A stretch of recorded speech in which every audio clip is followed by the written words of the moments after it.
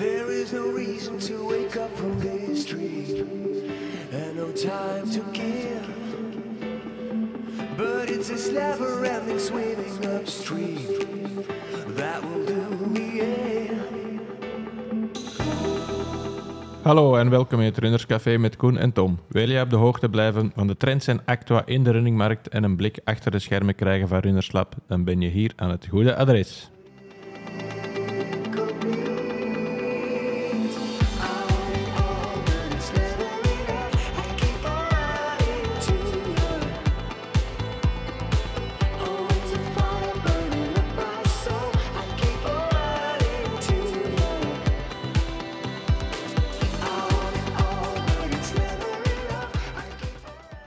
Hallo en welkom iedereen bij alweer een nieuwe aflevering van het Runnerscafé. Koen, we zitten hier op een locatie die goed bij onze naam past. Het is hier heel gezellig, lekkere koffie. Ideale plek voor een aflevering van het Runnerscafé. Ja, top. We zitten hier in de Ferme Toer in Benkom, zeker is het. Ja. Met een speciale gast, Hannes, of Pieter-Jan, wat moeten we zeggen tijdens de PJ aflevering? is goed. PJ, voilà. Omdat we straks iets leuk hebben voor te stellen, zitten we hier op een goede locatie. Dus een leuke vierkantshoeve. We zitten hier in het centrum, in de living. Dus we zitten hier op een goede plaats. Net al goede koffie gekregen, van Ali zeker. Ja, klopt. Voilà. Dus welkom, PJ. Dank u. Ja, jullie welkom, want we zitten in mijn living. Ja, klopt. Voilà. En de Ferme Toer, dat is hier uw thuis, uw werk en uw eventplek. Ja, dat is hier een beetje mijn alles. Ook een beetje mijn vakantieoord, als er geen events zijn. Want ja, in een tuin hier kun je wel eens in het zuiden van Europa wonen. Maar inderdaad, ja, wij wonen hier in ene vleugel van het vierkant dan. In een andere vleugel zijn de feesten, plus dan in een tuin. En de derde kant, daar heb ik nog heel veel werk aan. En de vierde kant, daar wonen mijn dieren.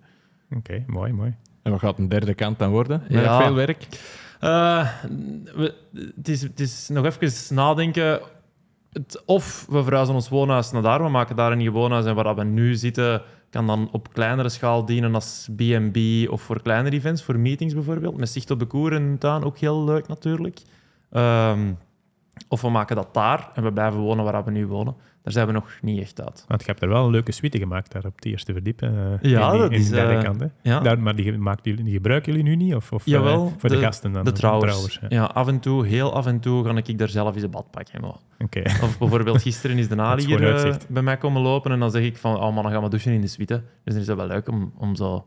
Ja, uw vrienden een super chique douchekamer na het lopen te kunnen aanbieden. De suite is eigenlijk een heel high-end B&B die momenteel nog niet publiek online staat. Dat komt wel, we zijn eraan aan het werken, maar ik wil die echt perfect af hebben voordat ik die online zet. We willen daar ook een sportluik aan koppelen, dus ook mensen hele goede elektrische fietsen kunnen aanbieden en ik wil dat wel echt goed doen. Dus ik ben mijn tijd ervoor aan het nemen. Maar ondertussen onze trouwers, die hebben niks aan elektrische fietsen of wandelt- en looptoeren.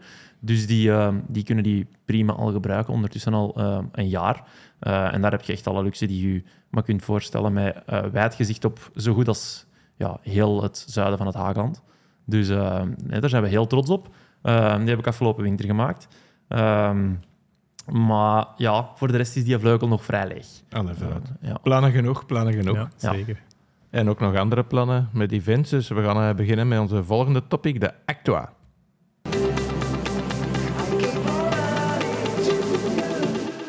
We gaan actua en keep on running combineren als topic deze aflevering, Koen. Want Ja, we klopt. hebben nieuws aan te kondigen. Hè? 3 keer nieuws. Ja, klopt. We gaan 3 nieuwe events van Keep On Running aankondigen.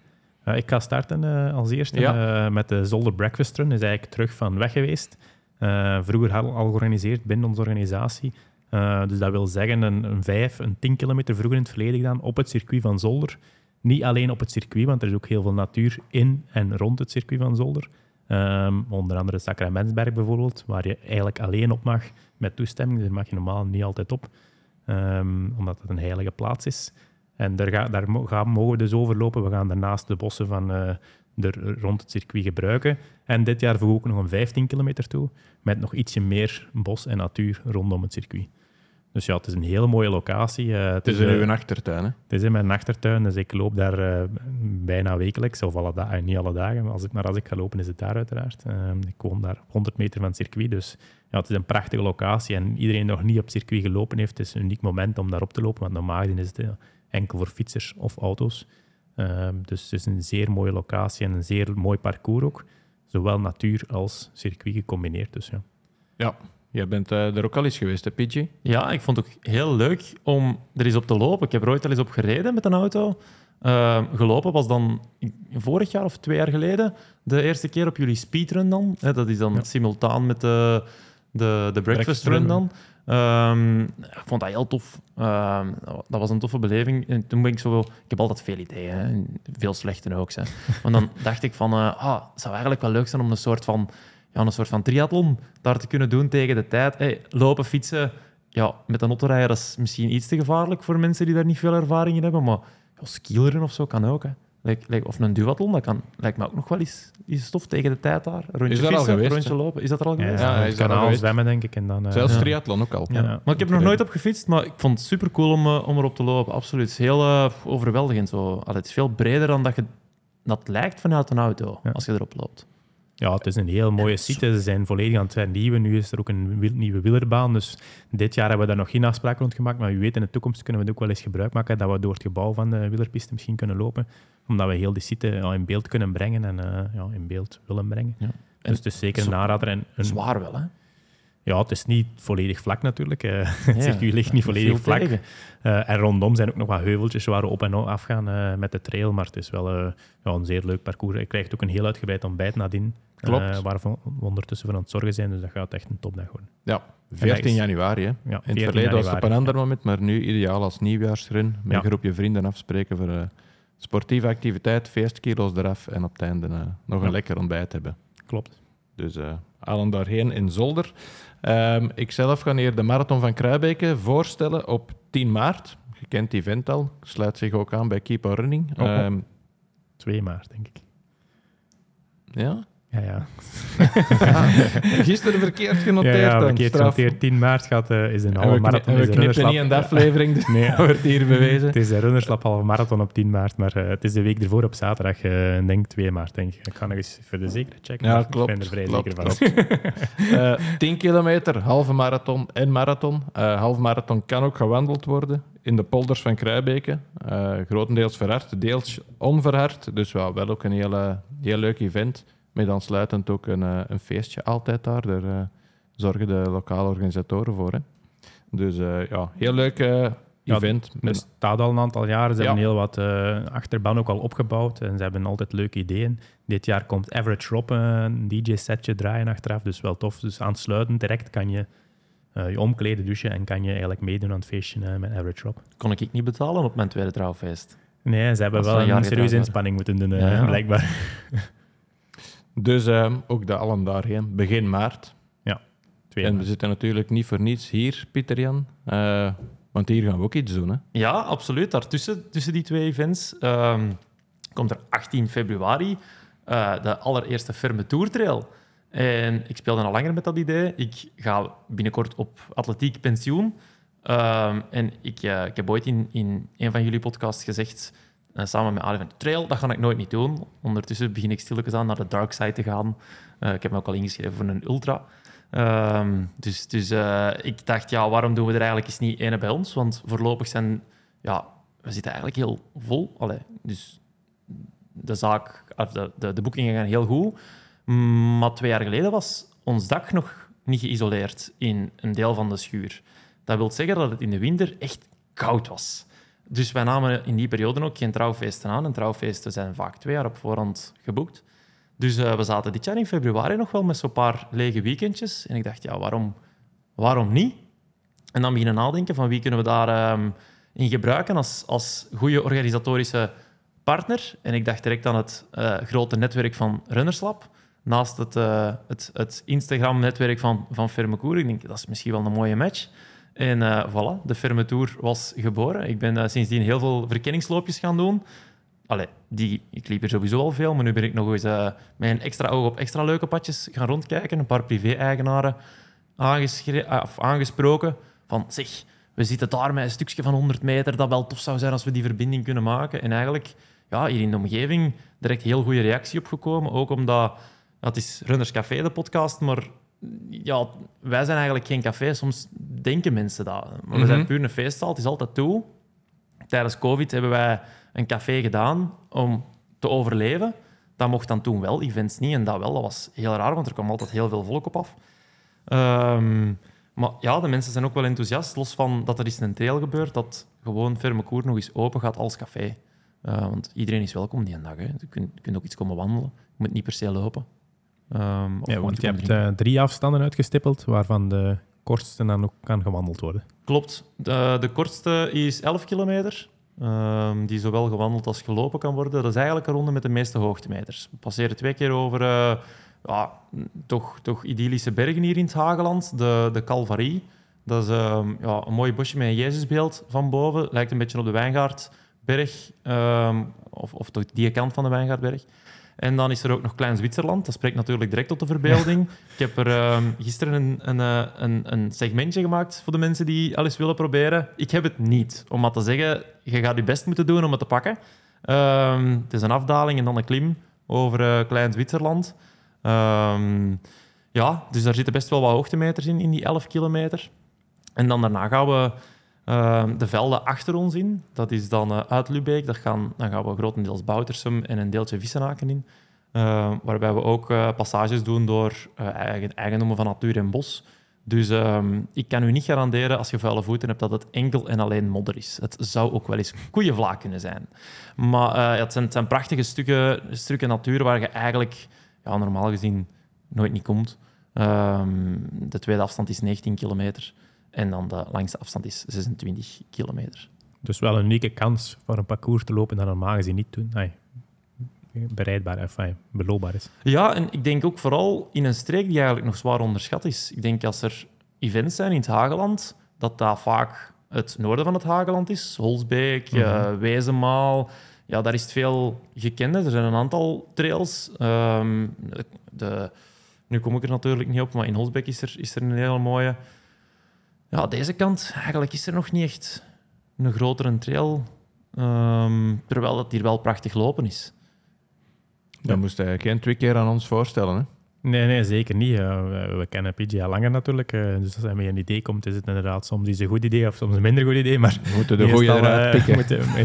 Ik zeg dat ook altijd, ik kom met heel veel ideeën, er moet gewoon iemand in de kamer zijn die de goede ideeën opschrijft en de rest moeten gewoon negeren. Maar we kennen de locatie al, ik was hier ook al geweest met de trouw van Ali, en dus het is een prachtige locatie, een prachtige vierkantshoeve, dus ja, de omgeving zelf ken ik inderdaad niet zo, het is een onbeminde regio, denk ik, maar misschien inderdaad, als je bekend bent, dan lijkt het inderdaad wel mooi te zijn. Ik heb al heel wat beelden gezien nu ondertussen. Zelf nog niet gaan lopen, maar het ziet er wel heel mooi uit. Dus ja. Ik hoop wel dat het microklimaat van vandaag iets beter is dan de dag zelf. Want, ik heb het u gezegd, hè, hier in Binkom, het regent of niet of heel hard. Momenteel heel hard. Wat dat een dag 18 februari gaat geven, dat kan ik niet bestellen. Wat wel zeker is dat iedereen die de 19 of de 26 loopt, natte voeten zal hebben. Of ervoor kan kiezen. Los, een speciale plek. Los van de rivercrossing. We zijn aan het denken aan een rivercrossing. Die wordt mogelijk optioneel. Met een bonus voor wie dat er dan toch voor gaat. Maar zelfs als je hem niet doet, gaat je natte voeten hebben. Je komt er niet onderuit. Zelfs nu in de zomer, dus de laatste maanden, wanneer het droog was, zitten daar een paar echt drasstige stukken bij die dan ook al nat lagen. Dus nee. Iedereen zal natte voeten hebben, maar dat is geen enkel... Hoort perfect bij dit event, hè? Ja, ik denk het wel moet kunnen. Hè. Zo gewoon de schoenen proper terug in de kast zetten, dat past nu toch ook niet echt bij trail. En wie dat dan wel zoekt, geen probleem. De 11 kilometer is dan perfect voor die mensen. Dus de keuze is er wel. Dus trailschoenen wel aan te raden. Ik zou dat zeker doen, ja. Ook in de 11 zijn er toch een paar bochtjes. Gisteren waren Ali en ik een paar afdalingen iets vlotter aan het nemen. Ja, Ali moest toch ook... Ja, ik had parcourskennis natuurlijk. Hè. Er zitten wel bochtjes bij die echt wel verhaallijk zijn zonder trailschoenen. Met trailschoenen is er geen enkel probleem. En hoe komen ze eigenlijk aan de naam Klein Zwitserland? Want dat intrigeert wel een beetje. Wel, nu zet je me voor domme feit, want dan moet ik eigenlijk zelf nog niet. Dat weet ik zelf nog niet. Okay. Maar ik ga me ermee bezighouden met een paar leuke weetjes. Ja. Het parcours passeert ook langs heel interessante punten. Ik zeg maar iets, bijvoorbeeld een oude zandgroeve die onlangs stopgezet is, omdat er een aantal zeldzame dieren in aangetroffen zijn. Een paar broedgebieden bijvoorbeeld van hoeverzwaluwen. Een vogeltje die in zandwanden enkel en alleen broedt. En overal in Vlaanderen moeten ze dan zo muren gaan bouwen met zand in buizen om die toch maar aan te trekken. Hier zitten die dan gewoon. we passeren daar eigenlijk in de laatste kilometer. En ja, ik ga er nog wel mijn werk van maken om zo dat een beetje op socials te proberen weergeven van... Ja, het is de laatste kilometer normaal. Iedereen tanden op elkaar en nog eens goed sprinten. Maar misschien op deze trail toch eens even naar rechts kijken, want je passeert hier eigenlijk wel een heel uniek stukje natuur. En dat is hier heel vaak. Mensen kennen de streek hier, als ze het al kennen, van fietsen. Maar hier is zoveel meer te zien in die stroken daartussen. Het is een heel waardevolle natuurregio tussen Leuven en Sint-Truiden strekt die eigenlijk helemaal. Het is één grote band waar dat heel waardevolle natuur is. En je ziet dat hier achter ons. Wij zitten eigenlijk net op de rand van die band en alles achter ons is gewoon één groot stuk natuur. Ik denk het volgende dat je ziet is Tiene, maar dat is al 8 kilometer verder. Was dat een vereiste eigenlijk toen je de Ferme Toer aan het zoeken was om een locatie waar je ook mooi kon lopen? Of? Ja, ik doe dat wel. Allee, toen, als wij huizen aan het zoeken waren, ging ik altijd eens even prospectie doen van kan ik daar lopen? Ik was toen ook nog wel semi-professioneel met atletiek bezig, dus dan was dat zeer belangrijk. En nadat wij de compromis getekend hadden, totdat wij de sleutel hadden, ben ik verschillende keren gewoon met een auto naar hier in de geburen gekomen om dan hier te beginnen lopen en al toeren te gaan verkennen. Niet altijd met succes, maar ondertussen ken ik hier de paden toch heel goed. En ja, kan ik toch zeggen dat het echt wel heel mooi lopen is. Altijd wel pittig. En hier de Ferme Toer wordt de centrale plek van het event. Dat gaan we weer gezellig inrichten. De supporters zijn hier welkom, want de lange afstanden passeren hier ook nog eens na de 11 kilometer een passage hier en gaan dan aan de extra lus beginnen. Ja, klopt. Dus na de 11, je kunt of finishen bij de 11 dan. Of je kunt je nog eens bevoorraden en doorgaan naar de 19 en de 26 voor wie zich daar dan inschrijft. Om dan in de velden achter ons te verdwijnen voor een hele tijd. Er zijn trouwens heel veel bevoorradingen. Ik had het er gisteren over met Ali. Zei, ja, dat is zot. 4 bevoorradingen en een eindbevoorrading voor 26 kilometer. Maar ja, ik ben niet de meest zuinige loper, dus... Het zal in orde zijn. Voor de mensen die dat ook nodig hebben, dan moeten we het toch doen. Maar nee, supporteren kan zeker op een aantal mooie punten. Hè. En ja, de beste plaats is gewoon hier bij ons. Start en finish zal ook op de Koer zijn. Er is een gouden regel in events. Als het met veel volk is, dat je in de start een trechter moet maken om niet te veel drukte in de eerste honderden meters daarna te organiseren. Wij hebben een natuurlijke trechter. Hè. Starten op de Koer en dan allemaal door de poort. Ik ga dik in orde zijn. Ik ga het parcours nog eens komen verkennen. Nu dat ik weet dat ik in die suite een douche mag nemen nadien. Gaan we hier nog wel eens langskomen. Dus dat gaat dik in orde. En we gaan ook de inschrijvingen openen. Hè? Ja, vanaf vandaag. Dus vanaf hier online zijn, zal de inschrijving waarschijnlijk al geopend zijn. Dus kunnen jullie direct eens een kijkje nemen op de pagina's en direct inschrijven voor een van deze 3 events. Maar zeker voor de Zolder en voor de Ferme Toer is het te kort bij natuurlijk. Dus wordt interessant. We hebben ook een early bird inschrijvingstarief, dus voor degenen die sneller zijn, een beetje korting toch. Ja, dus dat gaat hier dik in orde zijn. PG, je hebt het al aangehaald. Uw carrière zit in zijn laatste fase. Je wilt nog 1 kunstje tonen. Nog een doel op het EK Cross. Ja, daar zou ik willen geraken. Hè. Dus het kunstje is dan 3 weken daarvoor nodig in het Belgisch kampioenschap in Hulshout. Dus in het best case scenario heb ik nog 4 wedstrijden voor de boeg. In de atletiek dan, om dan de spikes aan de haak te hangen en te gaan fietsen, trailen en ski-mountaineeren en weet ik veel wat ik nog allemaal ga doen. Ik ga heel veel blijven sporten. Ik zei het al, ik heb me al ingeschreven voor de UTB, 50 kilometer van de Elzas-Est. Dus ja, er zijn nog genoeg plannen. Maar voorlopig eerst nog eventjes atletiek mooi proberen afsluiten. En daar gaat het vooral om. Hè. Op zich, mijn lichaam kan echt nog wel veel jaren atletiek aan. Maar de combinatie met de zaak is echt onmogelijk geworden. De spreidstand is veel te groot en vergt zeer veel van mijn vrouw, die ook meer de zaakvoerster is.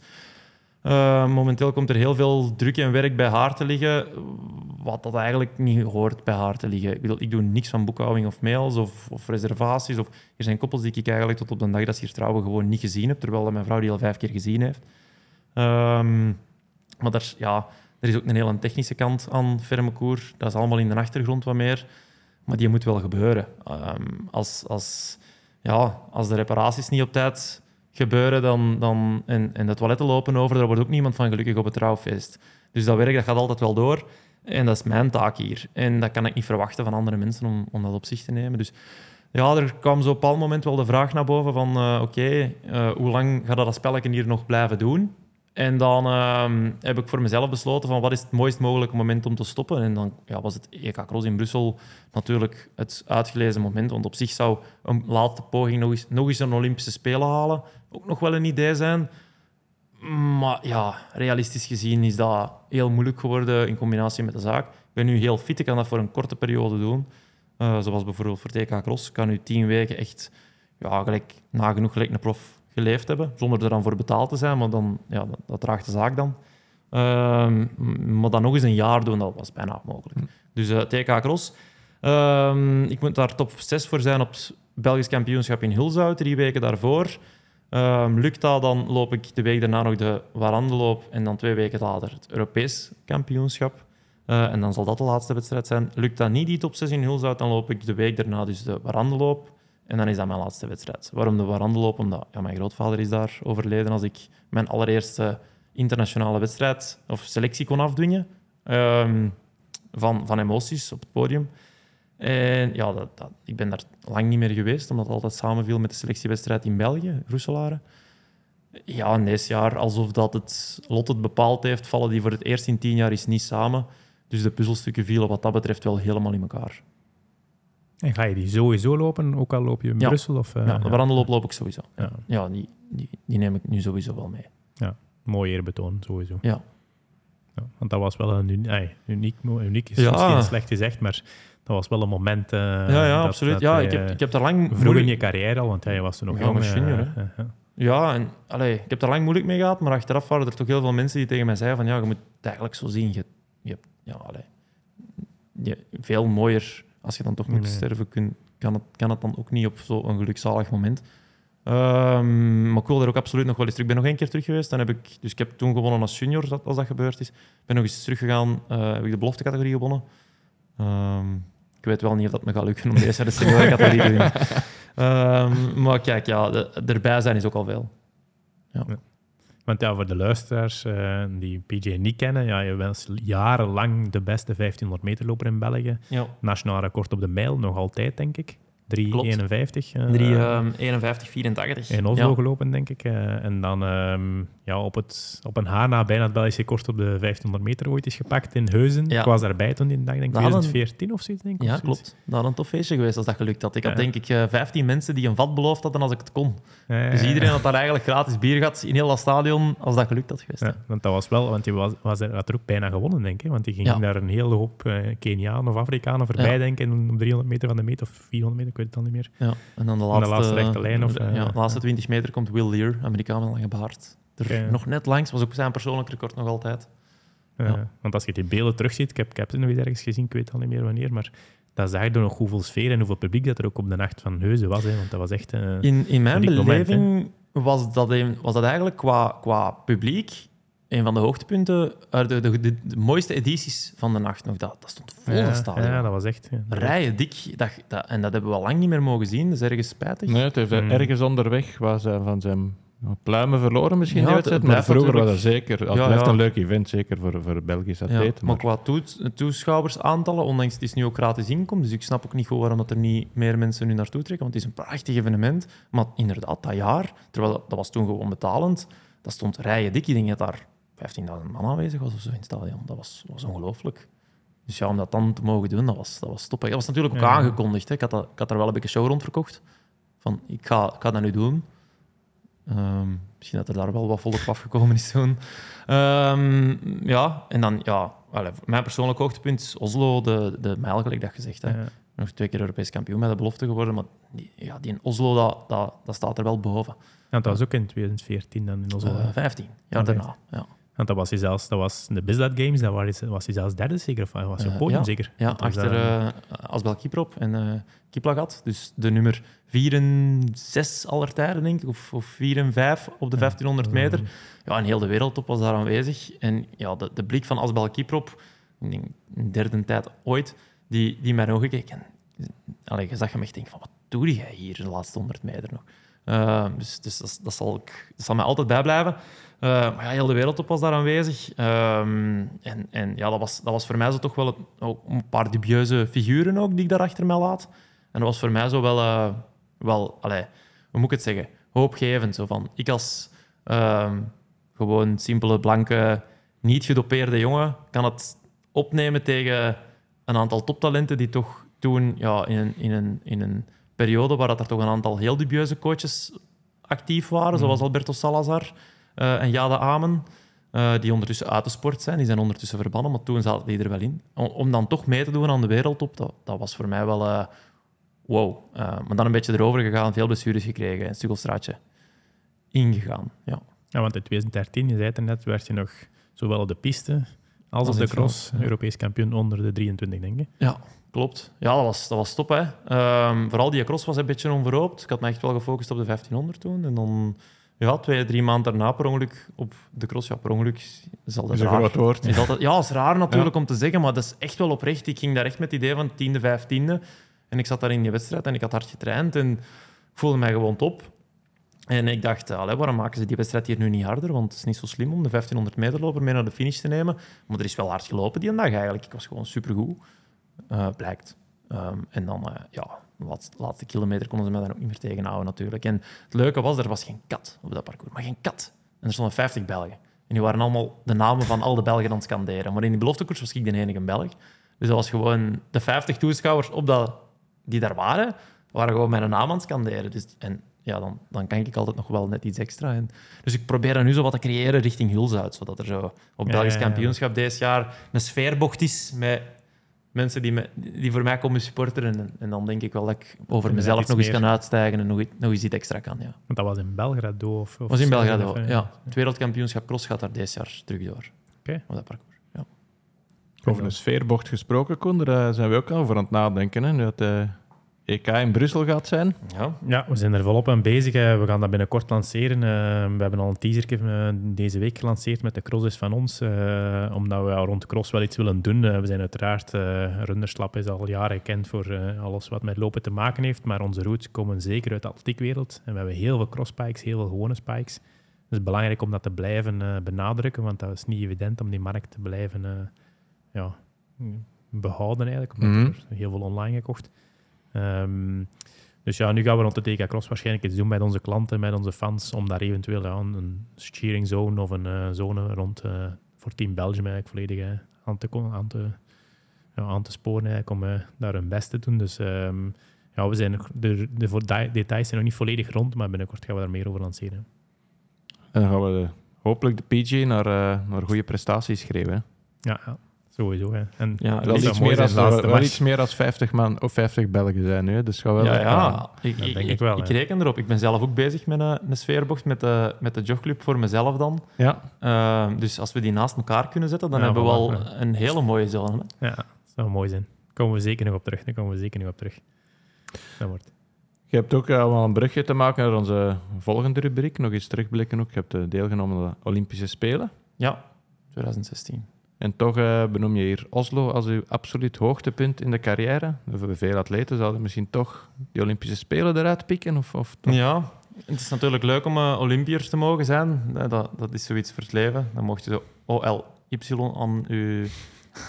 aan uw bio's overal toevoegen. Op LinkedIn oogt het dan supermooi natuurlijk. Ja. En een beetje op Instagram ook. Ik denk zelfs niet dat op Instagram dat ik het erop gezet heb. Maar voor mij was dat een heel teleurstellende ervaring, om eerlijk te zijn. En jonge sporters horen dat niet graag. Want dat is een droom, hè, naar de Olympische Spelen gaan. Maar ik heb EK's en WK's gelopen die veel mooier waren. Die veel beter georganiseerd waren. Waar het stadion vol zat. WK Peking. Dat was een stadion van 80.000 man of zo, het volgende stadion. Ik weet het niet, maar volgens mij zat daar 200.000 Chinezen ingeduwd. Dat was zot. En dan kom je daar in Rio, dat is een jaar later dan. En dat stadion is leeg. Dat is €350 voor een dagticket, goedkoopste ticket. Dan zat je achter een paal. En dat is duurder dan het gemiddeld maandloon van de inwoner van Rio. Hè. Dat is totaal belachelijk. Ik heb daar wel een klein beetje slechte herinnering aan overgehouden. Nu, ik denk dat de spelen die er nu gaan beginnen aankomen, dat wel topspelen gaan zijn. En we hebben nu gewoon 2 slechte spelen gehad. Dus je gaat dat vaker horen bij Olympiërs van deze tijdperk. Rio was echt zeer teleurstellend als spelen. Die hadden daar nooit mogen plaatsvinden. Tokio, pech had met COVID. Parijs wordt top, Los Angeles wordt top, Brisbane, fantastisch. Dus er komen heel mooie spelen aan. En ik zelf, ik heb de halve finale gehaald. Naar mijn gevoel had ik daar altijd wel als ik fit had geweest, want ik heb heel dat jaar geblesseerd geweest. Ik heb bijna niet gelopen dat jaar. Had ik daar altijd wel finale moeten kunnen halen als ik echt top was. Zeker na die mijl in Oslo het jaar daarvoor. Dus ik ben er ook op afgerekend door Sport Vlaanderen en sponsors. En daar is het eigenlijk allemaal gekanteld. En dat is wel hard natuurlijk, hè, want je wordt 20ste op de Spelen, je haalt halve finale. En je krijgt gewoon de stempel van het was slecht. Terwijl, wat was de verklaring? Ik heb geen meter kunnen lopen tussen november 2015 en ik denk juni 2016. En dan een maand voor de Spelen heb ik nog 1.1500 gelopen en een bieje gepakt en naar Ginter gegaan. Dus eigenlijk halve finale was dat nog redelijk straf. Ja, als je erover nadenkt. Maar ja, al in al niet de meest topervaring voor mij. Oké, we gaan daar wel eens naar op vooruitblikken, de volgende Spelen. Van over onze volgende rubriek, de Road to Paris.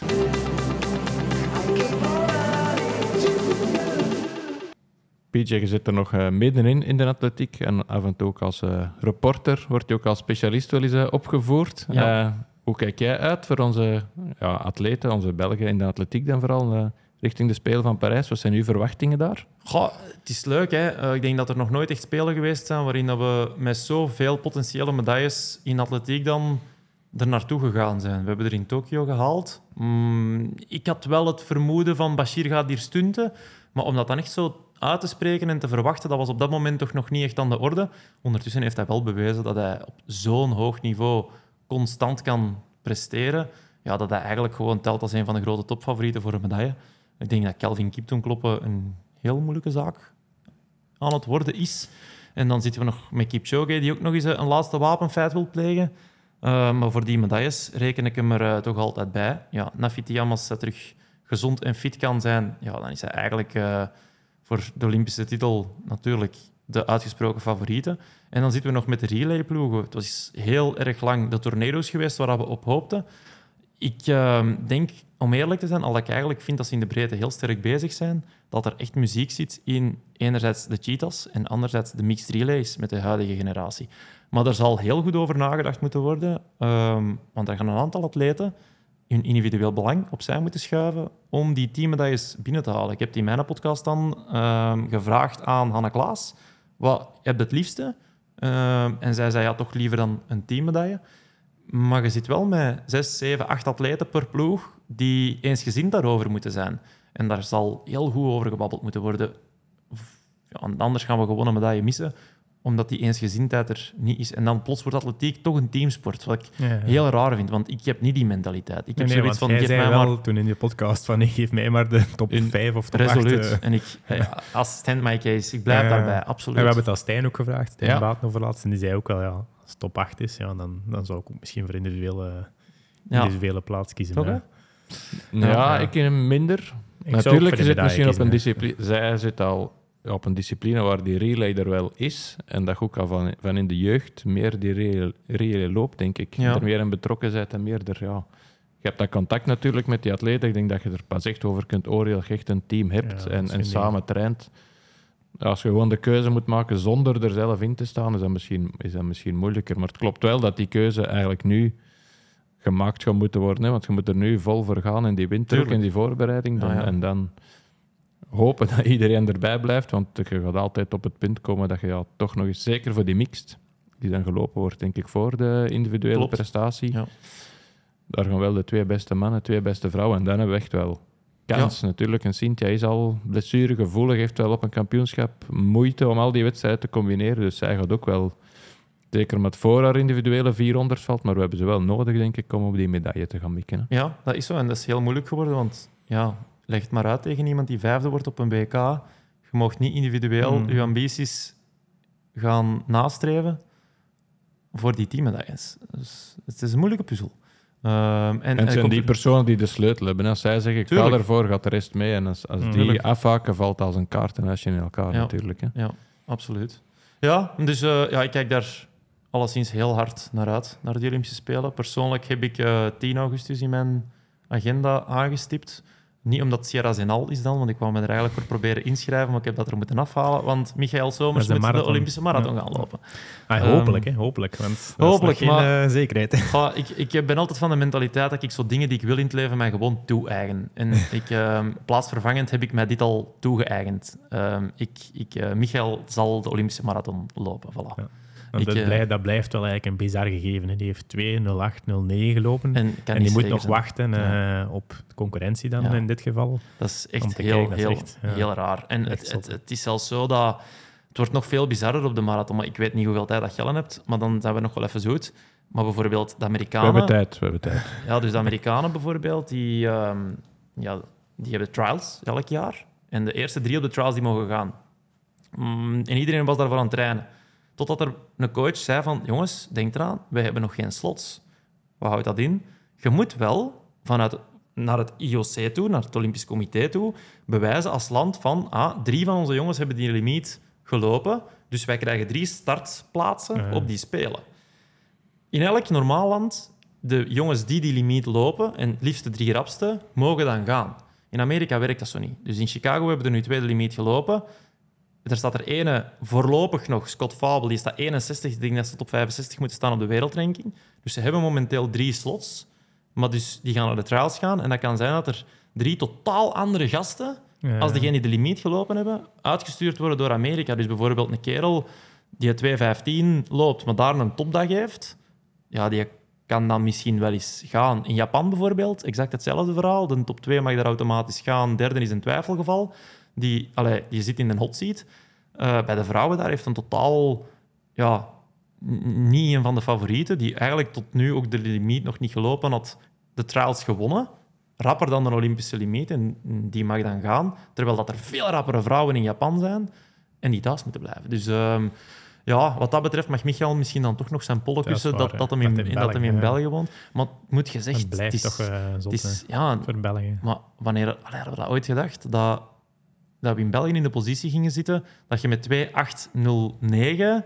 en dat je niet zeker bent, gewoon omdat we de nummer 3 en 10 van de vorige Spelen hebben, die zich gewoon opnieuw geplaatst hebben en opnieuw top zijn. Dus dat is een enorme luxe positie. En dat komt allemaal voort als je daar helemaal over terugdenkt vanuit onze crossgeschiedenis. En die jongens die gaan de cross in en dat niveau is daar super hoog en die pushen elkaar. En uiteindelijk heeft dat dan geresulteerd in een aantal toppers op die marathon, wat ik echt een ongelooflijk succesverhaal vind.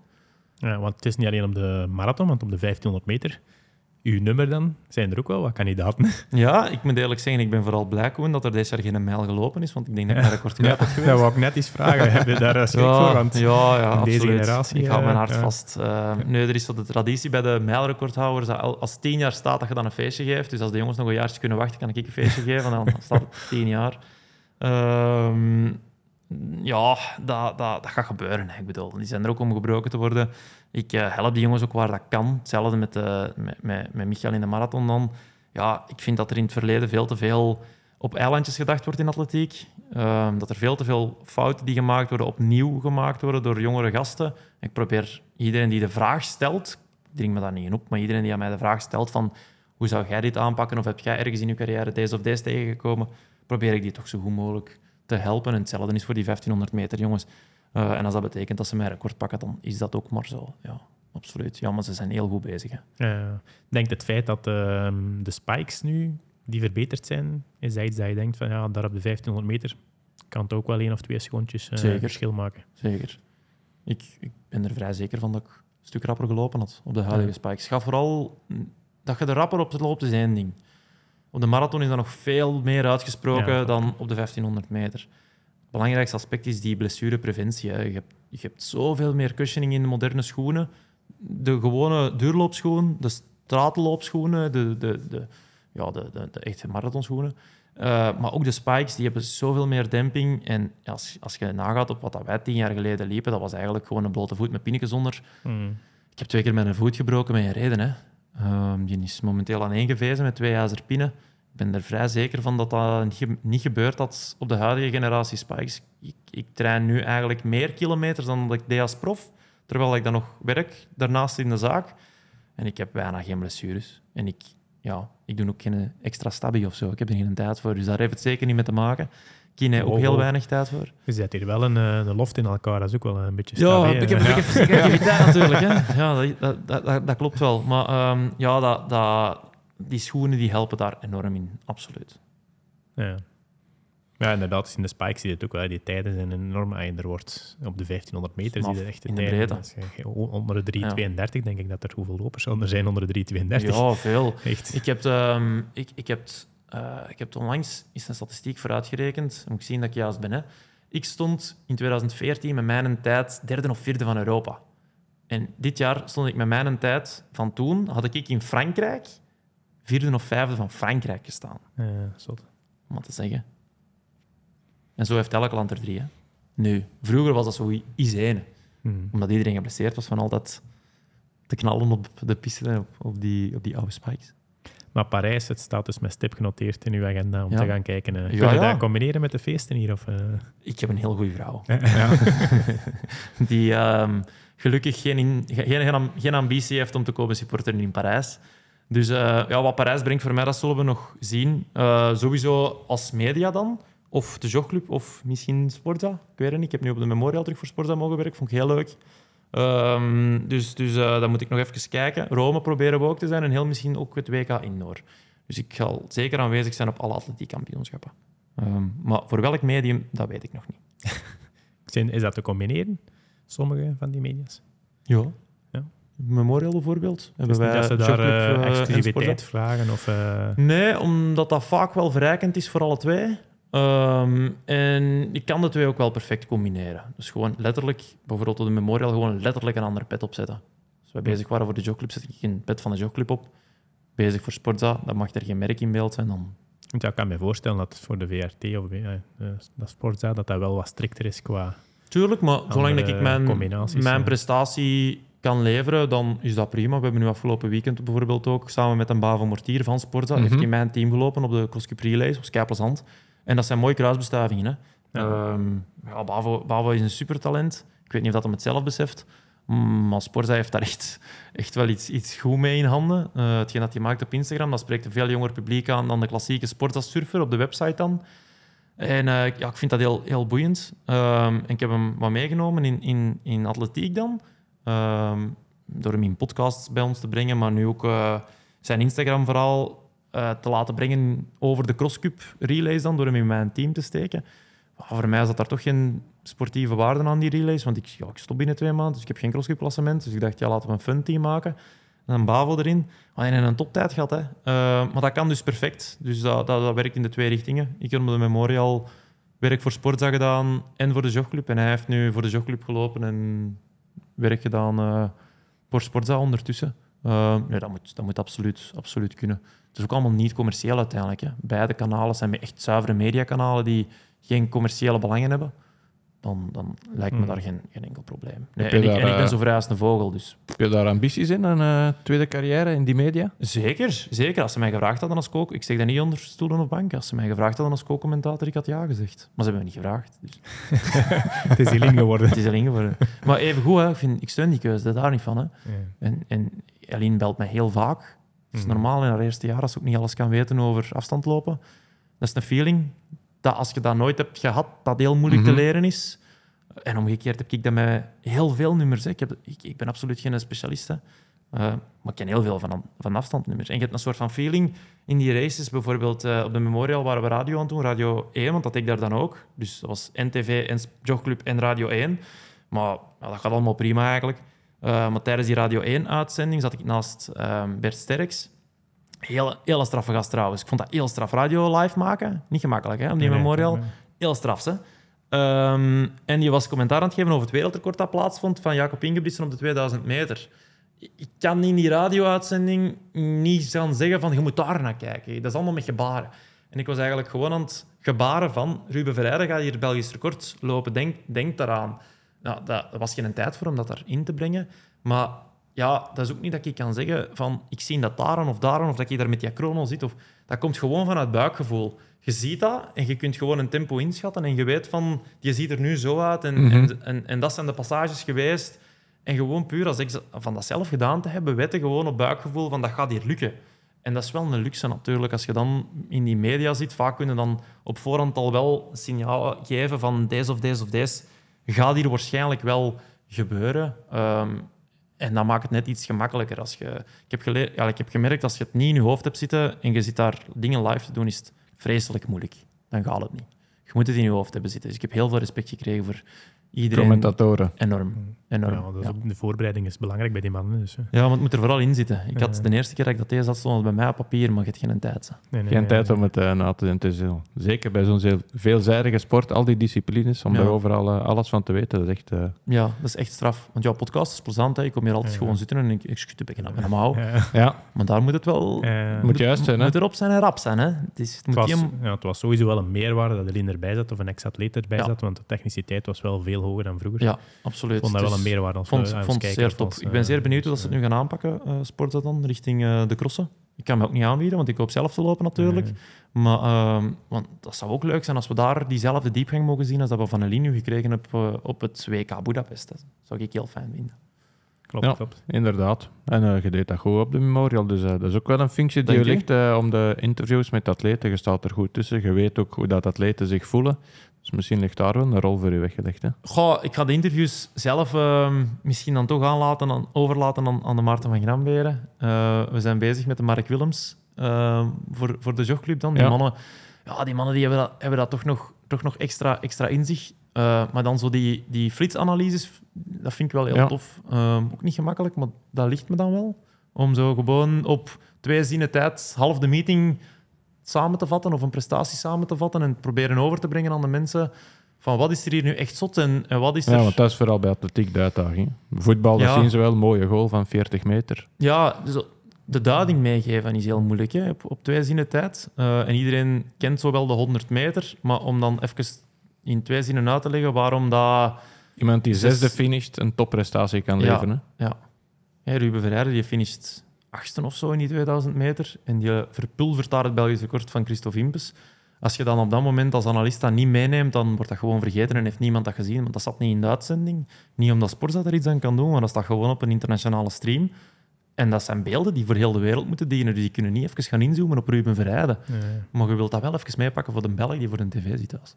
Dus dat probeer ik dan toch te doen. Ja. Dus ik vind dat heel leuk, ze mogen mij vaker vragen. Nog eens even terugkomen op de Spelen. En Michael, hoe gaat zo iemand nu de winter in? Is dat volle focus op die Spelen en dat is wat het is en ik ga zien of ik erbij ben? Of had hij in het achterhoofd van misschien moet ik daar nog een andere topprestatie voor de Spelen neerzetten om erbij te zijn? Of, met heel zware schoenen gaat hij de winter in momenteel. Hij is wel veel beter dan na zijn eerste marathon in Sevilla, maar dan was hem echt gebroken. Zo heb ik hem nog nooit gezien. Na Sevilla, die 3-4 weken daarna nog, ging samen met hem gewoon rustig lopen.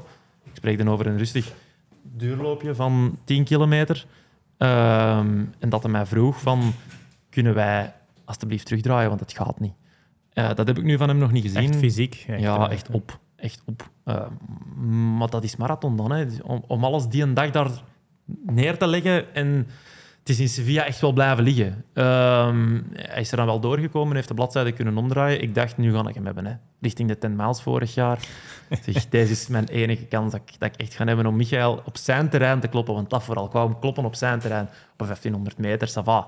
Dat had ik misschien ooit nog wel kunnen, maar op die 10 miles dan. Maar dan draait hij de week voor de 10 miles toch die bladzijden om en gaat hij van echt brak naar good old Michael. En dan valt daar gewoon niks aan te doen. Ik moet niet vergeten, ik was daar 3e, maar ik liep rapper dan alle edities die hij daarvoor gewonnen had. Hè. En die liep nog een minuut van mij weg. Dus we spreken echt over een andere Michael. En dan, nu heeft hem in Berlijn natuurlijk die Olympische limiet gelopen met 1 seconde. Dat is bijna een sprookje dat uitkwam, om daar zo naartoe te leven en dan die stap te zetten van ik laat de piste achterwege op redelijk jonge leeftijd toch nog. En naar die marathon te gaan. Dat is dan gelukt. Dus momenteel is hem daar vooral van aan het genieten. Hij heeft heel veel goesting om te crossen, maar het zal een beetje kijken zijn hoe dat zijn lichaam daarop reageert op de komende prikkels en wedstrijden. Afgelopen weekend was nog wat moeizaam. Hij loopt Roeselare, de crosscup nu zondag. Dan toch, het is wel zijn terrein. Hè. Een beetje ploeteren in de modder. Gaat hem plezant vinden. En dan 3 weken later in Hilzout zullen we zien hoe goed dat die marathon verteerd is. Lukt dat niet? Alle respect even goed. Ik bedoel, Bashir heeft het een paar jaar geleden ook nog eens geprobeerd in Roeselare om mee te komen doen. En dan zie je dat zelfs iemand die aan de wereldtop in die marathon staat, eigenlijk in de crosscup toch ook moeite heeft om mee te draaien. Je werd er toen 5e, denk ik, tussen alle goede veldlopers. Dus de crosscup is soms serious business. Dus dat zelfs voor de absolute wereldtop op straat is dat dan toch moeilijk, ondanks dat alle 2 lopen is. En dat is soms ook moeilijk om over te brengen aan de mensen dat dat toch niet helemaal hetzelfde is. Maar heeft hij dan in het voorjaar nog een marathon in het vooruitzicht? Als backup plan moest iemand sneller lopen? Stel dat er iemand in december sneller loopt? De enige dat ik momenteel in staat zie, want Soufiane Bouchiki die is geblesseerd. Ik denk dat de enige die echt een concrete bedreiging is Simon Debony. Hij heeft aangegeven... Was dat in jullie podcast? Dat hem Valencia nog ging doen? Ja. En dat dan ook wel de laatste poging zou zijn. Nu los daarvan, Willes Nilles. Het is bijna onmogelijk, denk ik, Simon zijnde om daarna nog een serieuze marathonvoorbereiding te gaan doen. Want ik denk dat Rotterdam de laatste dag is. Als je Valencia nog een marathon doet en die valt tegen... Niet vergeten, Simon heeft vandaag nog altijd geen marathon uitgelopen. Hè? Nee. Daar al eerst eens mee beginnen, denk ik. Ja. Het is misschien hard wat ik zeg, maar dat is een ander beest. De marathon is geen 10 kilometer aan het lopen zijn. Hè? Dus in- en uitlopen lijkt me al een goed idee voor Simon. Van mij mag je me doen, rapper als Michael. En ik ken Michael heel goed, die gaat zeggen... Ja, proficiat, goed gedaan en goed. Maar Michael heeft wel nog de ruimte om zich te gaan voorbereiden op een voorjaarsmarathon. Hij gaat er sowieso in lopen. Hij gaat sowieso in lopen, oké. Normaal wel. Maar als daar nu niemand nog in de buurt komt van die een tijd, dan kan hem wel andere keuzes gaan maken dan nog een rappere te gaan zoeken. Dan kan hem zich bijvoorbeeld voorbereiden op een strijdmarathon, zoals dat we in Parijs gaan krijgen. Gaat het heel anders zijn dan een snelle marathon lopen. Hè. Dus dat is zo'n klein beetje op deze moment gewoon even fit geraken is de focus, denk ik, daar. En dan, er zal wel een marathon komen, maar de keuze is nog niet gemaakt te welke. En die keuze zal deels bepaald worden door wat dat Simon doet. Hè. Ja. Dat zal zeker zo zijn. Maar als Simon rapper loopt, dan zal Michael de eerste zijn om een proficiat te wensen. Maar ik denk vooral, als ik dan als ex-atleet of bijna ex-atleet mag spreken en Simon raad mag geven van gewoon niet te focussen op die tijd van Michael, maar gewoon zelf een eerste zo goed mogelijke marathon te lopen. En met heel veel respect naar die marathon te kijken. Ja, dat weet je wel, denk ik. Jawel, ik denk dat dat gewoon heel belangrijk is. Ja. Maar Koer gaat bijvoorbeeld, die gaat wel zo'n strijdmarathon, die gaat New York nu lopen, echt als specifieke voorbereiding naar richting de Spelen. Ja. Maar hij weet inderdaad, op de Spelen wordt het voor de plaatsen en niet voor de tijd. Koen kan dat wel, hè? Ja, het is dat. Dus dat is wel een mooie voorbereiding. Dan. Is al eens 9e geworden? Of 8e in New York? Ja, hij een heeft stukje er een gewandeld. tijd op kop gelopen. Hè. Ja, die beelden geven mij nog kippenvel. Dat is echt chic. Ja. Wat is zo'n ideale leeftijd om zo'n stap te zetten in de marathon? Misschien een moeilijke vraag voor iedereen persoonlijk. Zeer individueel. Hè. Calvin Kiptum, die nu het wereldrecord gebroken heeft, is wel 23 jaar. 3e marathon. Je denkt, 10 jaar geleden had je toch heel wat meer kilometers in de benen nodig en al redelijk wat leeftijd om die stap te kunnen zetten. Neem nu bijvoorbeeld in het geval van een Michael, die is daarvoor geboren. Die heeft geen last van die volumes te draaien. Die fysiologisch systeem is daarvoor gemaakt. Koen Aert even goed. Dat heeft wel langer geduurd. Die heeft een langere carrière op de piste gezeten. Maar ook die was gewoon voorbestemd voor die marathon. Bashir heeft ook wel langer gewacht. Ik denk dat je er zeker langer kunt blijven, maar je moet er niet per se vroeg komen. Ik denk als je er op 27-jarige leeftijd aan begint, dat je nog meer dan tijd genoeg hebt. Tegenop de piste moet je toch al wel... Ja, dan moet je dan al op je top zitten, want anders kun je het al stilletjes aan wel vergeten.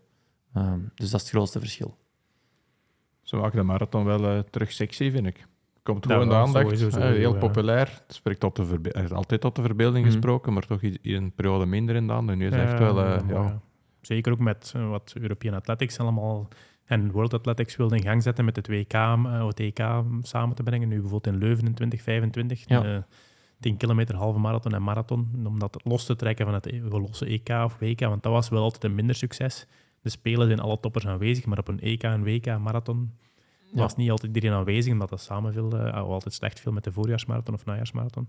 Misschien om het los te trekken gaat dat wel lukken, dus dat zou wel mooi zijn. En minder te verdienen, hè? Ja, het is dat. Voor die toppers, ja. Je kunt geen 10 marathons lopen om startgeld op te strijken. Nee. Dus daar kijken die mannen ook wel natuurlijk naar. Hè? Ja. Zeg, om nog eens op je mediacarrière. Waar is die eigenlijk begonnen, je mediacarrière? Ik heb nog beelden teruggezien, over laatst nog eens, van een KZTV. Oh, nee, dat is al veel. Want eigenlijk was eigenlijk YouTuber af alle letteren eigenlijk. Ja, toen... Want nu is het allemaal een hot topic. Remco Evenepoel wordt YouTuber en Bas Tieteman is YouTuber. Maar jij wordt al YouTuber voor je... Ja. al de rest begonnen. Dat klopt, ja. Toen bestond YouTube. Dat is heel raar om te zeggen, want jonge luisteraars gaan zich dat niet kunnen voorstellen, maar dat was zo de periode dat YouTube gewoon bestond, dat ze van die funny cat-video's, en dat was het wel zo wat. Ja. En mensen die... Ja, vloggen, dat bestond gewoon nog niet. En dat was inderdaad zo wat vlogging van alle letteren, en we hadden een idee van, ja, laten we zo wat leuke beelden van dagelijkse dingen. En dat moest cinegrafisch absoluut niet goed zijn, eerder slecht. We deden ook vaak ons best om dat slecht te houden, cinegrafisch. Ja, was gewoon heel leuk om te doen en een extra bezigheid op vaak heel saaie momenten. Hè. Ben graag met veel dingen bezig. En dan bovenop een berg in uw appartement doen. Ja, dat was gewoon saai hè, in Ferme. Dus dan deden we zo'n dingen. En dan was dat wel tof. Op een bepaald moment kwam er dan toch net iets te veel bij kijken van montagewerk, omdat bijvoorbeeld heel veel... Ja, ik werd heel hard gevolgd in Amerika en Engeland, door die mijl dan. Dat is heel absurd, maar daar is de mijl wat dat bij ons zo cyclocross is. Dat is zoiets dat alleen in die landen super hard leeft. Maar dan kwam ik bijvoorbeeld in New York, in JFK, op de vlieghaven aan en een douanier zei van, aren't you that miler? Ik denk, maar hoe kan deze nu? Birmingham liep ik op straat, ik werd herkend door mensen. Ik denk, maar in België kent geen kat iemand van atletiek. En ja, dan zo beginnen filmen. Maar dan werd dat gewoon heel veel werk om dat ook te ondertitelen en dan een beetje de goesting in verloren. Maar ja, mijn mediacarrière, om dan terug te komen op die vraag, is eigenlijk begonnen op de Scheldeprijs. Ik weet niet exact het jaar, maar het jaar dat Johan Museeuw daar afscheid nam. En zijn carrière... Dat is al lang geleden. Lang geleden, hè? 2002 of zo. Eerste overwinning, eerste Scheldeprijs van Tom Bonen. En ik stond dan in een quickstep-tenuutje, samen met mijn broer en mijn grootvader. En ja, wij zijn van Schoten, hè? Dus ik ben opgegroeid in Schoten, dus de finish ligt daar. En mijn grootouders die wonen dan vlakbij de bocht, de laatste bocht, maar ja, dat is 5 kilometer van de finish daar, hè, de laatste bocht, waar ze de drinkenbussen doen altijd weg. Nu mag je dat allemaal niet meer, maar ze gooien de drinkenbussen daar nog even weg voor de sprint voor te bereiden, dus we gingen er altijd staan. En dat jaar stonden we daar niet, maar stonden we aan de finish. En in één keer komt een reporter van Karawiet naar ons, of een cameraploeg, van zeg, wilde Gelle niet de dagreporter zijn voor Karawiet dan? Toen deden ze dat. Dan waren wij. En dat ging dan over het afscheid van Johan Museeuw. En dan moest ik zeggen van... Johan Museeuw heeft niet gewonnen, maar het was toch iemand van Quickstep. Dus ik ben toch wel blij. En dat was dan Tom Bonen. Zijn de beelden nog terug te vinden? Ongetwijfeld. Het archief van de VRT, daar zit alles. Okay. Want ja, uw collega bij uw YouTube-kanaal, de wereldbefaamde Steven Pauwels, komt die mee trailen? Want ja, dat was toen een hele goede trailloper, een bekende trailloper in België. Ja. Nee, hebben die al kunnen overtuigen voor de Ferme Toer Trail? Nee, maar Steven en ik hebben elkaar al jaren niet gehoord. We zijn wat uiteengegroeid. Zo gaat dat in het leven. Hè. Ja. Kan bij misschien deze. zijn een comeback Moest hij luisteren. Want in Spanje ondertussen ook. Hè, dus. Ja, oké. Ja. Er is altijd iets moeilijker in om naar hier te halen. Ja, inderdaad. Oké, over naar onze volgende rubriek. De Runnerslab Insights.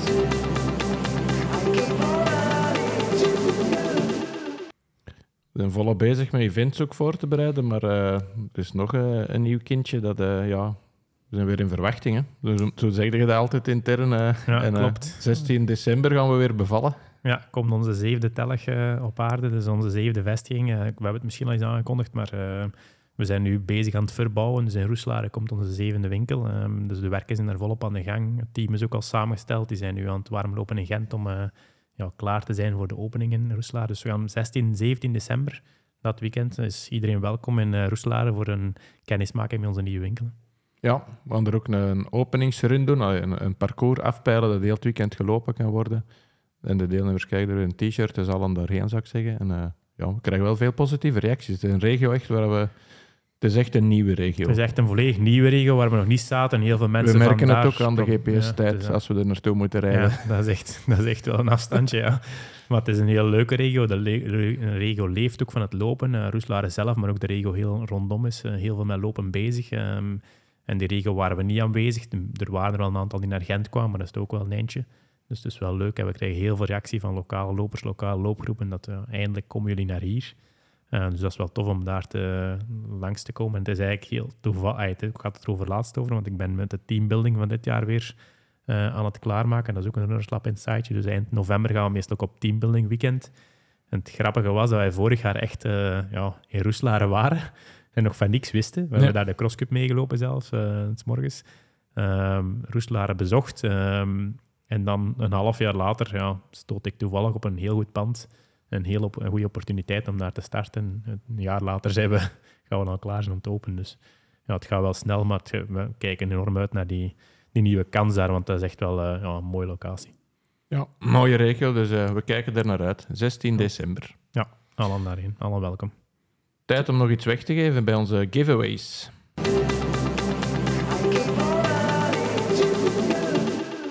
PG, onze gast, mag altijd kiezen wie dat onze vorige giveaway krijgt. Dat was de aflevering met Tia, waar we 2 setjes van Asics gingen weggeven. De mensen hebben daarop gereageerd en Koen is hier aan het zoeken, de reacties. Mocht jij eens doorscrollen.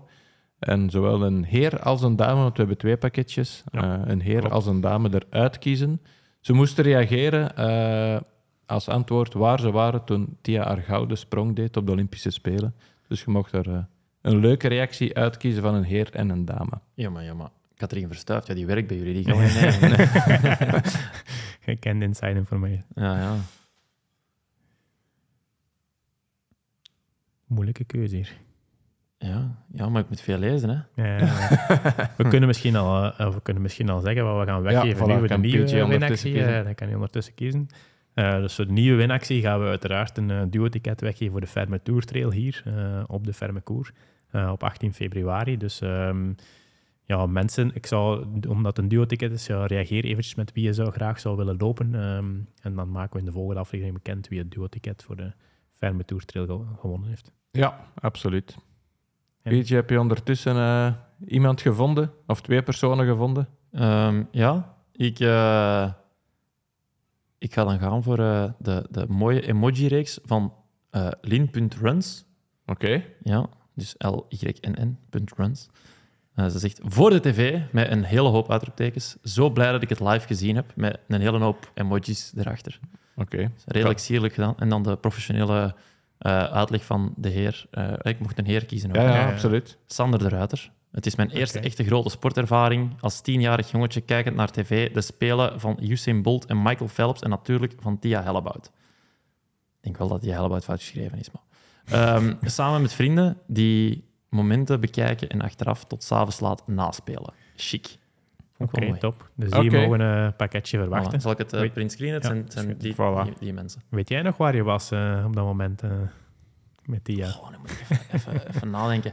Ja, ik heb het live gezien, sowieso, maar waar zat ik voor de tv? Dat komt nu wel even niet boven. Hè. Ik herinner me heel veel afstandloopmomenten, heel levendig. Maar waar dat ik exact voor de tv zat, bij welk kampioenschap, dat weet ik niet. Ik heb het wel live gezien, dat sowieso. Ja, het was een uniek moment, hè. Absoluut. In de Belgische atletieke geschiedenis. Absoluut. De aflevering eindigen, dat doen we altijd met onze dilemma's.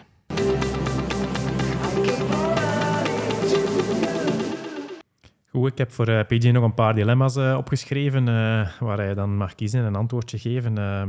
Het is al eens aan bod gekomen, cross of trail? Ja, ik ga dan toch nu trail moeten antwoorden, zeker. En dat is wel laf, want de laatste keer heb ik cross geantwoord. Maar ja, kijk, voortschrijdend inzicht heet dat dan. Ja. I'm going to the dark side. Nee, ik vind cross top. En cross is de basis van alles. Zeker in ons land. Leeft prachtig. De Jos heeft jaren topwerk geleverd. Ja. Ik ga er nog een paar keer van genieten, maar dan ga ik overstappen naar een trail. Ja. Ik voel nog een na-carrière aankomen. Ik heb gisteren met Ali er al over gehad. Dan gaan we naar de Elzas en dan zo... het podium op 50 kilometer. Zouden we dat niet kunnen? 2000 hoogtemeters, 50 kilometer. Ça vat toch. Ja, en de eerste 3 autoqualifiers voor de OCC op de UTMB-week dan. Dat zou wel schoon zijn. We gaan dat proberen. Hoe gaan we dat doen? Waar kunnen we tijd afscheren? Want trainen dat zijn we al niet meer aan het doen. Hè? Dus we zijn al bezig met hoe kunnen we de tijd afsplitsen zonder dat we harder moeten trainen. Ja, bevoorrading. Ja, we hebben iemand nodig voor bevoorradingen te doen. En ja, zo, dan zijn we bezig. Hè. We hebben een hotel geboekt aan de finish, dus we gaan ons echt wel choco lopen alle twee. En 100 meter van de finish is ons hotel. Dus ik reken erop dat ik nog 100 meter kan gaan en dan is het gedaan. Dus we gaan er echt wel vol voor gaan, ja. En na carrière, ja, we zullen zien. Ja. We kijken er al naar uit. Ja, ik stond op mijn eerste trail op het podium. Hè. Dat is waar. Trail de Fantoom. Wel op een doos gekregen van de Ali. Oké, dan ga ik had eerst een andere, maar ik zal dan niet eens deze ook pakken. Ali kloppen op de trail of Michael kloppen op BK Cross? De Mickey kloppen op BK Cross. Maar daar geef ik veel geld voor. Daar geef ik echt veel geld voor. Nee, de Ali mag elke trail voor de rest van mijn leven voor mij zijn als ik de Michael kan kloppen op BK Cross. Ja, wow. Direct. Dat zal een mooie uitdaging zijn. Want ja, Ja, weet dat ook gaat- dat dat gaat niet je simpel zijn. gekwalificeerd zit voor TK ook. Ik ga ervan uit dat Michael erbij is. Nu is die nog niet op, maar die draait straks de bladzijden om. Ja, En dat is, ik reken er altijd bij. Er zijn een aantal vaste waarden en Michael zit er echt wel bij. Ja, dat is dat. Oké, goed. De volgende, wat zou je kiezen? Nationaal record tot 1500 onder de 330 of een top 8 plaats op de Olympische Spelen? Dat eerste. Ik weet dat dat raar is, want heel veel mensen gaan zeggen top 8 op de Spelen, dat is toch... Ja, maar nee, ja, ik weet dat niet. Ik heb altijd wel veel bezig geweest met die tijden. En nu betekent 330 ook zo nog minder dan wat dat 10 jaar geleden in mijn tijd betekende. Toen was 330, dat was... Zagen we niet vaak, hè? Allee, dat zijn echt wel de absolute legends van de sport toen, die dat toen deden. Dus geef me dan. Geef me dan toch maar dat, ja. Magische grens. Ja, dat is lopen, hè. Dat Dat is bijna 4 rondjes aan een stuk op de piste. Gemiddeld 56,0 seconden. Ik dacht, mensen die luisteren uit om dat eens 1 rondje te proberen. Ja, dat is heel snel. Ik denk niet dat ik momenteel 1 rondje nog kan. aan dat tempo, misschien juist. Ja. Ga dat misschien wel nodig hebben op BK Cross. De laatste 400. Oh ja. We zullen zien, we zullen zien met hoeveel dat we zijn. Hè. Als we nog met 7 zijn, ja, dan gaan we mogen sprinten. Dan gaat dat nodig zijn, ja. En nog eentje voor u voor u 1500 meter uiteraard. Van voorbeeld Hicham El Guerrouj of Jacob Ingebrigtsen? Ja, mijn jeugdidool was natuurlijk Hicham. Hè. Ik heb ooit zijn spikes bijna gevangen op de Memorial. 2003 of zo was dat. En die bleven vaststeken in zo de dranghekken. Ja, dus gewoon in Boudewijn Stadion. Dus die smeet die naar mij. Ik Hicham. Dus die smeet zijn spikes naar mij. En dan die spikes. En die bleven daarin hangen met die pinnen. Hup, bam. Nee, veel te hoge hekken. En die djembe-spelers, die hadden dat gezien. En die stonden 50 meter verder. Want we zaten aan het polstok springen. Ik denk voor Kevin Rans in de tijd. En die djembe-spelers zagen dat. En die kwamen afgelopen. Een van die mannen die verliet gewoon zijn post. Haalde een djembe, die liet zijn stokken erachter. Die klom in die hekken, want die zaten aan de andere kant. Die pakte die spike en die was terug weg. Hey, dat zijn trauma's, hè. Ik was 9 jaar of zo. Trauma's voor het leven. En dan dacht ik, ja, fuck it, ik ga gewoon zelf wel 1500 meter lopen. Dat is echt waar, daar is echt begonnen. En dan... Jacob vind ik wel heel cool. Hij kan een beetje een lulleke overkomen in de media. Maar wat dat hem brengt naar de sport, vind ik wel heel waardevol. Er is lang gezegd zo... Ja, na Usain Bolt van... Ja, en wie gaan we nu nodig hebben om de sport zo hoog te houden? En we hebben momenteel zo een 5, 6, 7 figuren die dat dan doen. En hij is daar toch een van. Maar ja... Je moet dat toch maar doen, hè, op zijn leeftijd. De palmares dat hij heeft op, hoe oud is hem, 23 jaar? Boah, vind ik wel nog. Ja, het zijn beiden iconen voor de 1500 meter en de atletieksport in het algemeen. En Hicham was ook by far de beste in zijn tijdperk. Ja. Nog altijd het wereldrecord, want Jacob is er nog altijd niet aangekomen. Klopt, zowel op de 15 als de mijl heeft hem. Dus, en ook, wie kiezen? Doe maar Jacob dan. Toch? Ja. Het jeugdidool gaat toch niet hoog genoeg. Nee, maar ik kan ook niet uitleggen waarom. Ja. Al dat 326-0 is wel... Het is in de hekken blijven hangen, denk ik. Ja, al dat 326... Als die spike hier had gestaan... dan had ze niet geweest. Dan hadden we niet voor Jacob gekozen. Waarschijnlijk, ja. Oké. Het zijn 2 iconen. Ja. Nog een laatste die ik eigenlijk tijdens de uitzending, want ik had hem niet opgeschreven, maar tijdens de uitzending opgekomen. Wat zou je kiezen? Als sportzaakcommentator 10 augustus op de marathon zitten of echt persoonlijk op het parcours bij Michael meegaan? Mee met Michael. Ja. Ik probeer hem links en rechts wat te begeleiden. Ik coach hem niet of zo, voor alle duidelijkheid. Hè. Dat doet Hamish Carson. Maar ik probeer hem gewoon als vriend bij te staan. En we hebben het er al vaak over gehad. Ik vraag hem dan ook van... Kijk, ik probeer altijd te vertrekken als ik atleten help vanuit een utopische wereld. Wat zou jij in de meest ideale wereld willen dat ik voor u doe? En er zijn wel scenario's waarbij ik Michael op die dag echt kan helpen. Er zijn dingen al... Ja, op een marathon kan er veel verkeerd lopen. Ja, als er mensen bij komen, bevoorradingsposten, ik zeg maar iets, die dat niet gewend zijn en die atleten niet gewend zijn om die bussen van te krijgen, ja, kan het allemaal misschien nog wel eens rapper fout lopen. En dan hebben we al vaak over nagedacht van, ja, is dat niet een rol waarbij ik er misschien wel kan helpen, of toch iets mee kan helpen? Ja, dan zou ik dat wel graag doen. Maar dat wordt dan wel een echt dilemma als Sporza dat vraagt, die dag, om commentator te worden. Want, Commentator op de fiets of op de motto, zoals bij de koers. Dat zou het zijn, ja. Ja, kijk, als het probleem zich voordoet, want dat is een luxe probleem. Hè. Ja. Het is echt een luxe probleem. En ik denk ook niet dat de kans... Ik denk dat ze echt wel vertrokken zijn voor de Spelen met het commentatorduo David Naert en Eline Berings. Ik denk niet dat er daar nog iemand gaat bijkomen. Ik verwacht wel dat er op de cross geschakeld gaat worden. Ja. Ik denk dat, met alle respect, David en Eline alle twee iets minder de voeling hebben met veldlopen. En ja, dat is ook normaal. Hè. Daar zou ik ze nog wel... Ik denk, Simon van Glabeken doet dat ook niet slecht. Mm-hmm. Maar ik weet niet wat dat de plannen zijn. Ik weet niet wat ze gaan doen. Maar ja, wat dat wel heel concreet is ja, dat ik Michael wel kan bijstaan in de laatste maanden. Hè. Naast in het moment dat rustiger in de zaak en hij zware trainingen heeft, heb ik ook wel plan om hem wat te gaan begeleiden op de fiets. Niet elke lange duur lopen, hè. Die zal ik wel meelopen, maar de zwaardere trainingen. Ja. Oké, mooi. Aan plannen nooit gebrek bij PG. Dat denk ik ook niet. Nee. Ja, maar dat is bij u ook niet anders, hè? Nee, dat is bij ons ook niet anders. Nee. We lijden aan dezelfde ziekte. Ja, helaas. Ja. Helaas, dat is een goed teken. Hè. Dat is een Ja. goed teken. Binnenkort een winkel in het Hageland dan? Ja, dat was ons dilemma. Er hadden toch wel een paar mensen op gereageerd. Hè, Ja. op onze teaser van de Ferme Tour Trail. Dus ja, pas op. Er zijn nog regels waar we nog niet volledig aanwezig zijn. Maar het is altijd een afweging van wat mogelijk is en wat niet. Hè. Dus Zeg nooit. dat durf ik inderdaad niet meer zeggen. Ik kon kennen dat er dan toch ergens een opportuniteit is waar hij plots in gelooft. Dan moeten we dat onderzoeken. Hè. Ja. Ja. Voilà. En dan kan het snel gaan. soms. Groot gelijk. Maar goed, we gaan de aflevering eindigen zoals we begonnen zijn. En dat is vooral uitkijken naar die Ferme Toer Trail. Ja, Laat voilà. ons daarmee beginnen. De ene is concreet. De inschrijvingen gaan open, dus iedereen aanwezig in februari hier op de Ferme Koer voor de Ferme Toer Trail. En ondertussen... Keep on running.